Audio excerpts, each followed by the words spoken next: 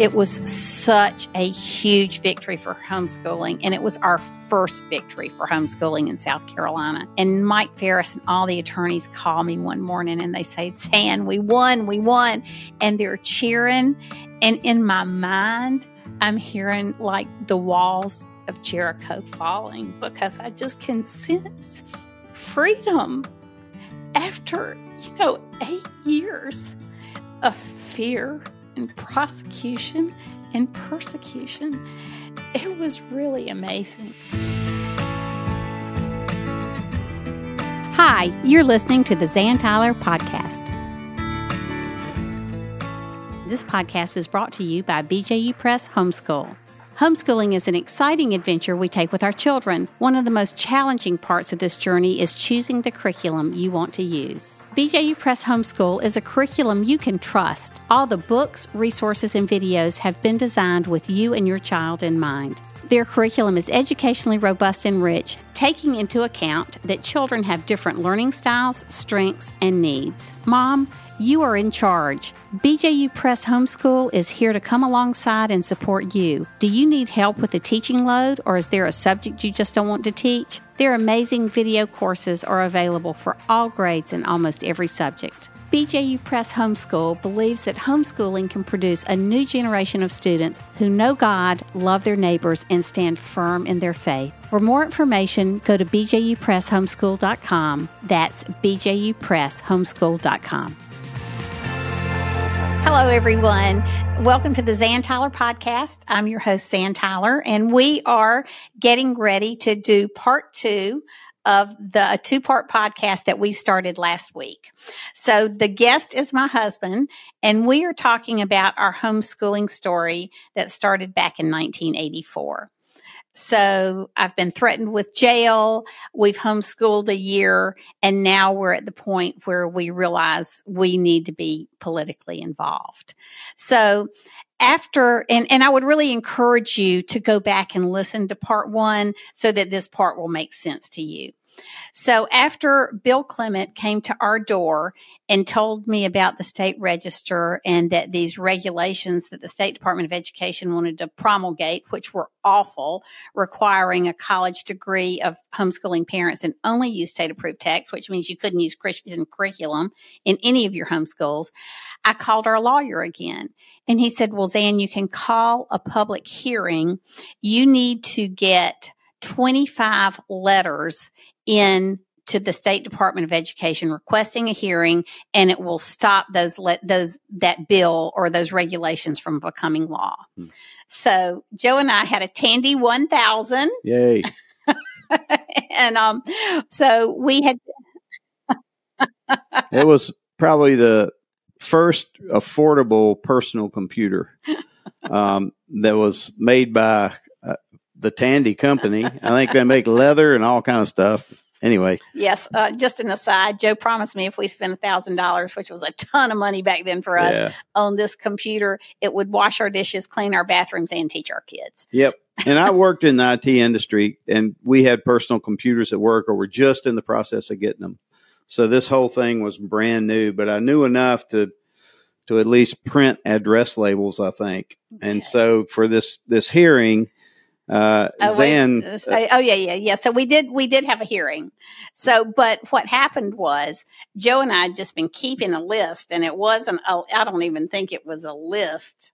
I'd been keeping a list of people who had called me and knew about the word homeschooling. So I'd had lots of literacy groups calling me from around the country trying to help homeschoolers in other states. I'd had some people moving into South Carolina calling me that had homeschooled in other states, and then just people who were interested in our story. So I sent out our first homeschool letter at that point and said, "We need your help. The State Department of Education wants to pass these awful regulations, and we need 25 letters." So this was the technology. I said, "I need you to do it I need you to send carbon copies to me and your original letter to this person at the State Department of Education. And if we get 25 letters, we stop these regulations and we have a public hearing." And I thought, there is no way we are going to get 25 letters. And we ended up getting 125 letters. I couldn't believe it. But when I had 25 letters, it was time I needed to go talk to the people at the State Department of Education and tell them we wanted a hearing. So I can remember going, I was pregnant with our third child. And I just remember all these details. It's so vivid in my mind. The power was out. And this guy was on the 9th floor. And I had to walk up all these stairs in the heat to take these letters to Dr. Karn's office. And I can just remember when I showed up, nobody was happy. Of course, they had been getting the letters, and I told them I wanted to have the public hearing. So then in the meantime, I started having, we don't know any of the details yet about the public hearing. We just know we have enough letters to stop it and call a hearing at this point. And so I was pregnant with Joy, our third child, and I started having real problems during the pregnancy. We ended up going into the hospital. Joy was stillborn. I called her stillborn. She was 6 months. I was the size like I was full term pregnant. I was about 6 months pregnant and should have died during the process. The Lord just saved my life. I just think it was a miracle. So Joe and I are in the hospital. We're grieving over this baby we've lost. And we get a call on our voicemail answering machine, because there were no cell phones then. And it was somebody from the Department of Education saying, we have set your hearing for either May 12th or May 13th. This was March, 2 months earlier. You have 60 days to let us know who your speakers are, who your expert witnesses are, yada, yada, yada. So we planned that first public hearing from my hospital room. After Joy's birth and death, I was looking through some of my personal archives one day and came across this yellow legal pad, and there are just all these tear stains on, all of our notes. And so I went home. I just wanted to crawl in a hole and die, but instead I needed to go home and homeschool my boys and get ready for this public hearing, which we did. So we had our first public hearing with the State Department of Education. We had about, I want to say, several hundred people show up. Dr. Moore was our expert witness. Nobody was expecting that many people.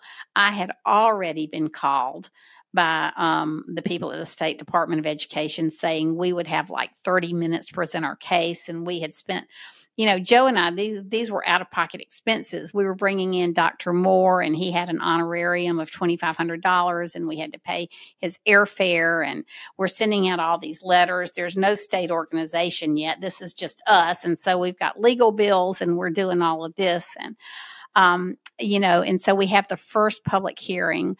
And instead of 30 minutes, again, my dad was good friends with the man who was the chairman of this committee. And he said, it is not fair. It is not due process. It's nothing good when you hold back people's voices.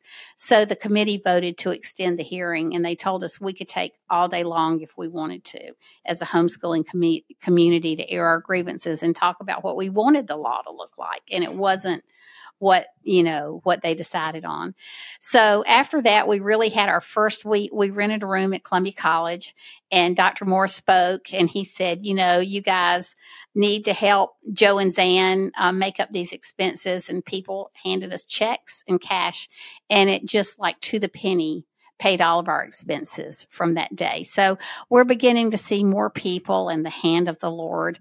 And it was during this time that I realized, okay, the Department of Education said, we don't care what you said. These regulations are going to the House Education and Public Works Committee for a hearing. And that was when I went and saw the state senator for the first time. And it was Warren Gazay. He was my senator. He was our senator. And I had gotten to know his daughter, Beezy, at Girl State. So I went, and Senator Gazay was in a peculiarly placed position to help us. He had been the USC, University of South Carolina football coach, but also had his PhD in education. So I just told him my whole story, how we had gotten there. I don't know what happened to me. I just sat there, I think, and cried like a baby in his office. And he said, Zan, I cannot believe you have been treated this way. I will be your sponsor for any legislation, but first we got to get these regulations killed. We had, by this time, we're going into the 1987 legislative session. He said, 86, 87. And he said, Zan, politicians can't always do a lot of things, but they can count. You get your people out. So we had about 450 people come to that hearing at the State Department of Education. At the House Education and Public Works room, and newspaper reporters, cameramen were everywhere. What is this group that has 450 people here? I mean, this is really just the beginning of the pro-family days, and, lots of people, they had never seen anything like this on the State House grounds. And sure enough, the State House, the House Education and Public Works Committee tore up those regulations, said we never want to see them again. And that was that. So I told Joe, and this story could go on and on and on, but this was really the beginning of some good things. So Joe took a few days off work. I was just physically exhausted. I told Joe, I want to go to bed for 3 days now that all of this is over. I just want to go to bed and rest, let my body recoup, let my mind. And I said, just don't get me out of bed for anything. And so the next morning he comes upstairs and he says, you need to take this phone call. And I said, did you not get the memo? And he said, no, this is David Beasley. He was a member of the House Education and Public Works Committee. And David was one of the youngest representatives who had ever been elected in South Carolina history. He went on to become governor. And so we got to be good friends during that whole process. And he said, Zan, I want to file some good legislation for homeschooling like they have in Georgia, North Carolina. Nobody's having problems like we're having. And he said, so I want you to go down to the State House with me, get up, get dressed. Let's go file this good legislation. So to make a long story short, the chairman of the Senate Education Committee called me and said, Zan, this legislation will never fly in South Carolina. I'm appointing an ad hoc committee that you will be a part of, and we'll have compromise legislation. So we worked on this for 2 years. And so I said, the thing we don't want, we were willing to die on the hill for the fact that a parent could have a GED or high school diploma, and that a parent ought to be able to use Christian curriculum or any curriculum they chose. And so then they added these other things. You had to teach 4.5 hours a day. A school board had to approve you if you had a curriculum of your choice, if you had a GED or high school diploma, and then all these other things. You had to have a library accessible, had to do state mandated testing, teach 180 days, 4.5 hours a day. It was very structured and awful, but it was better than what we had.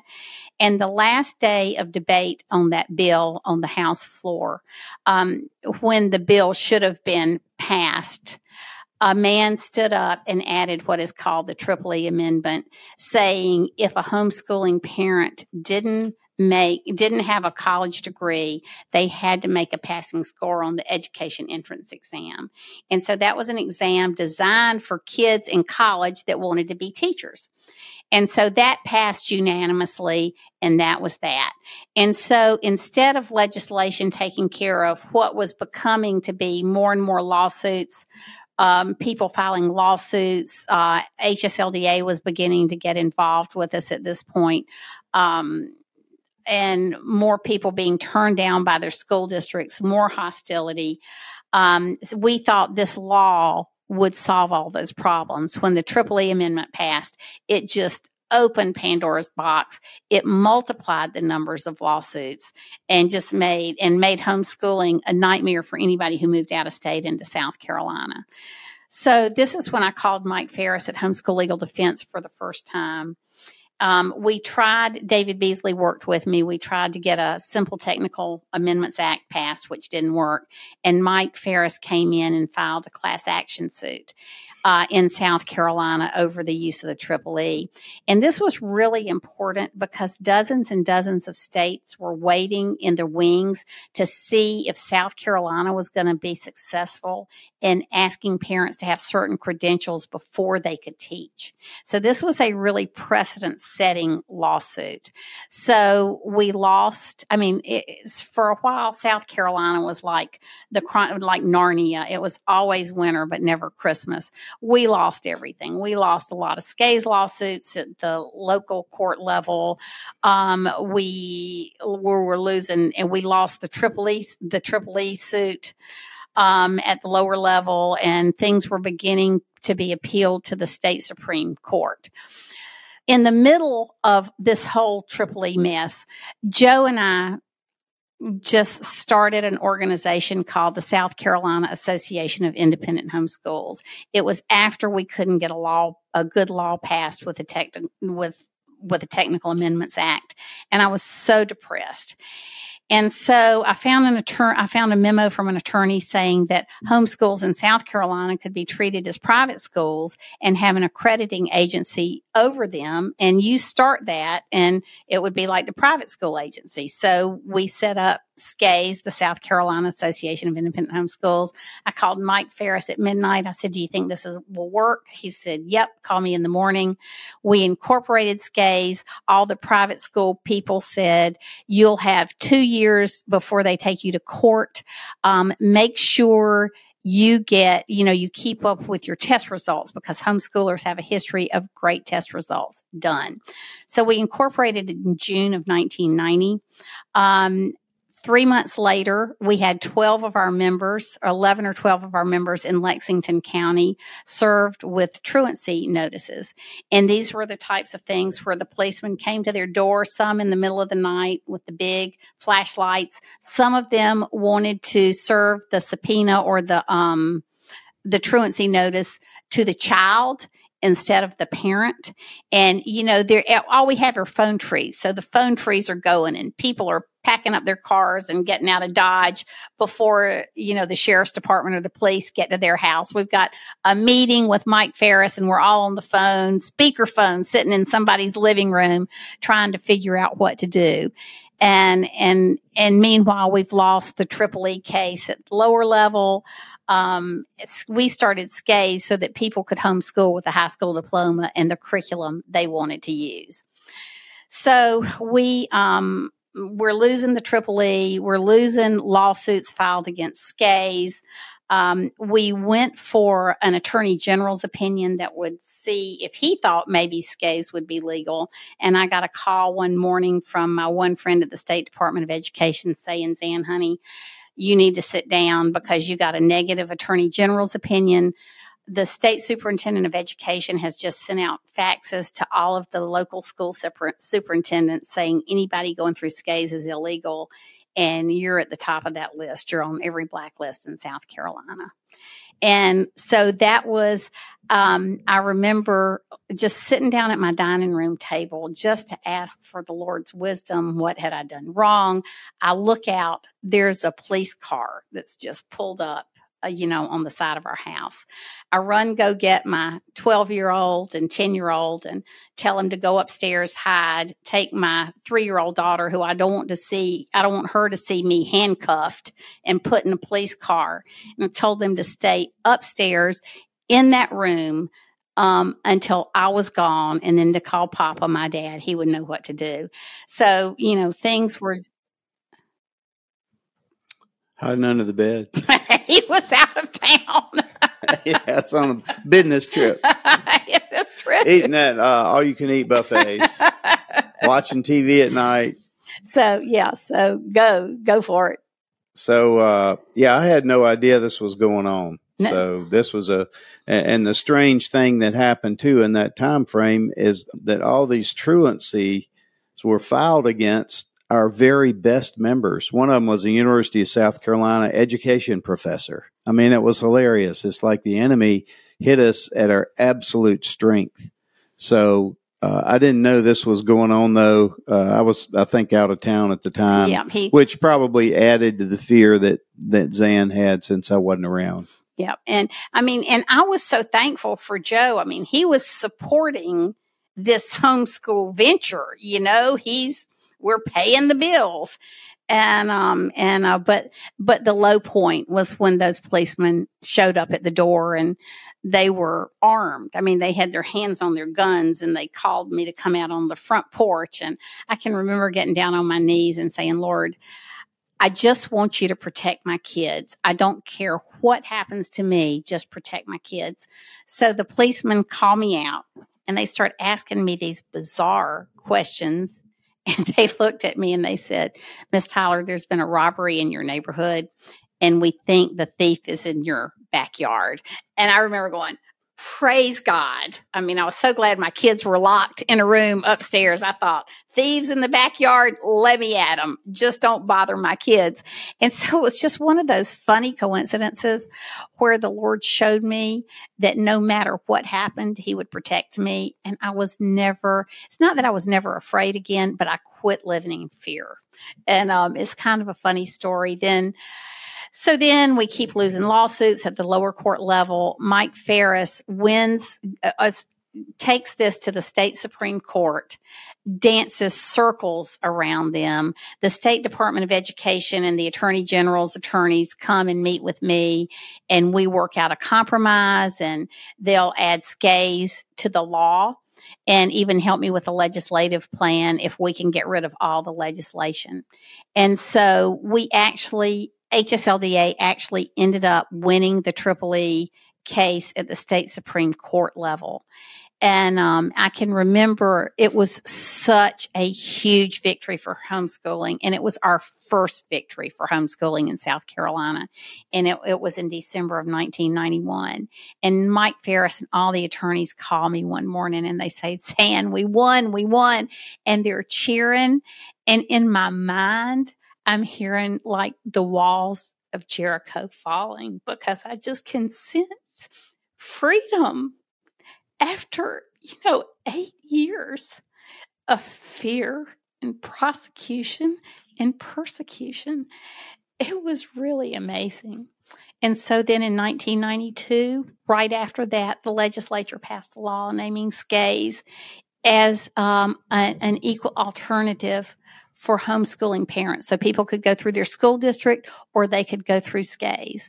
And as Mike Ferris said, it was an advancement of a really important legal principle because it was the first time a state legislature had ever given a private sector organization the same power as local school boards in approving and monitoring, I don't like that word, supporting homeschool programs.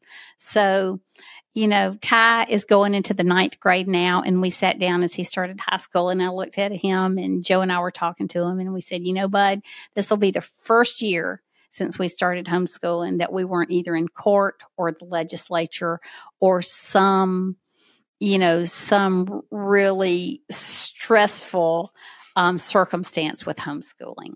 So, Joe, why don't you? And the great blessing of this, and the kind of the meta-narrative, to use a modern cultural word, is that Zan really laid down her legal future on the altar when she married me, and then God gave it back to her in spades. And there have been many times when she was at the legislature and everybody just thought she was a lawyer. And Zan not long ago met a lady in another state who was a legislator and a lawyer, and heard her story and said, Zan, you've done a lot more law than I've done. All I've done is move paper from the left side of my desk to the right and answered emails, but you actually had to do it. And the cool thing about it is it not only involved a lot of legal stuff, it involved all the lobbying. And I remember Zan would get depressed of all the workbooks that weren't completed because she would take the kids down there with her. But what an incredible education. I used to tell her, I said, good night.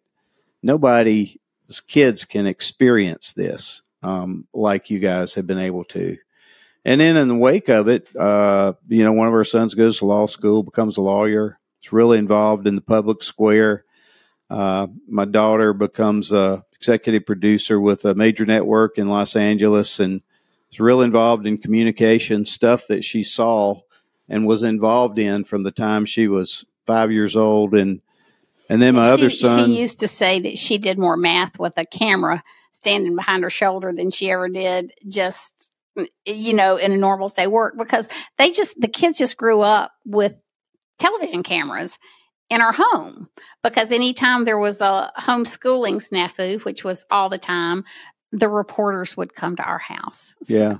And our oldest son was such a salesman in every way and so communicative, and he's used all those skills in spades in every sphere he's worked in. So it's amazing how God will take the mundane things that you don't even realize at the time and really use him to shape who your kids become as adults and use them for his glory. I remember one time we were at the state legislature, and Ty was probably 10 or 11 by this point.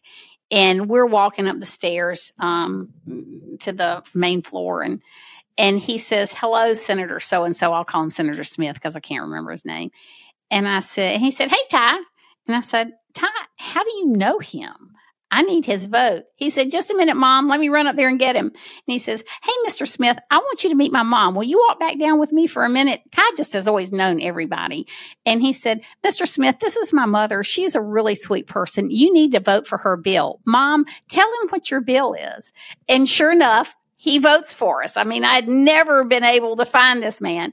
And so, so the kids really did. It was, Ray Vanderlaan, a Christian educator, said that our curriculum are the books we choose. And I think that's very important.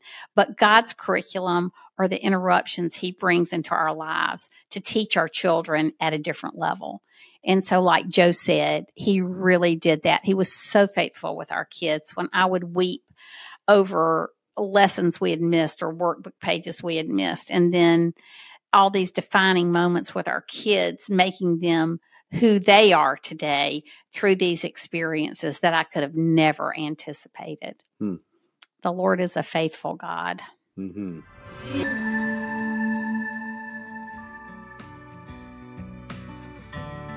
Thank you so much for joining me today. I hope this was encouraging and inspiring for you. If you would like more information, you can find me at zantyler.com. Until next time, see you later.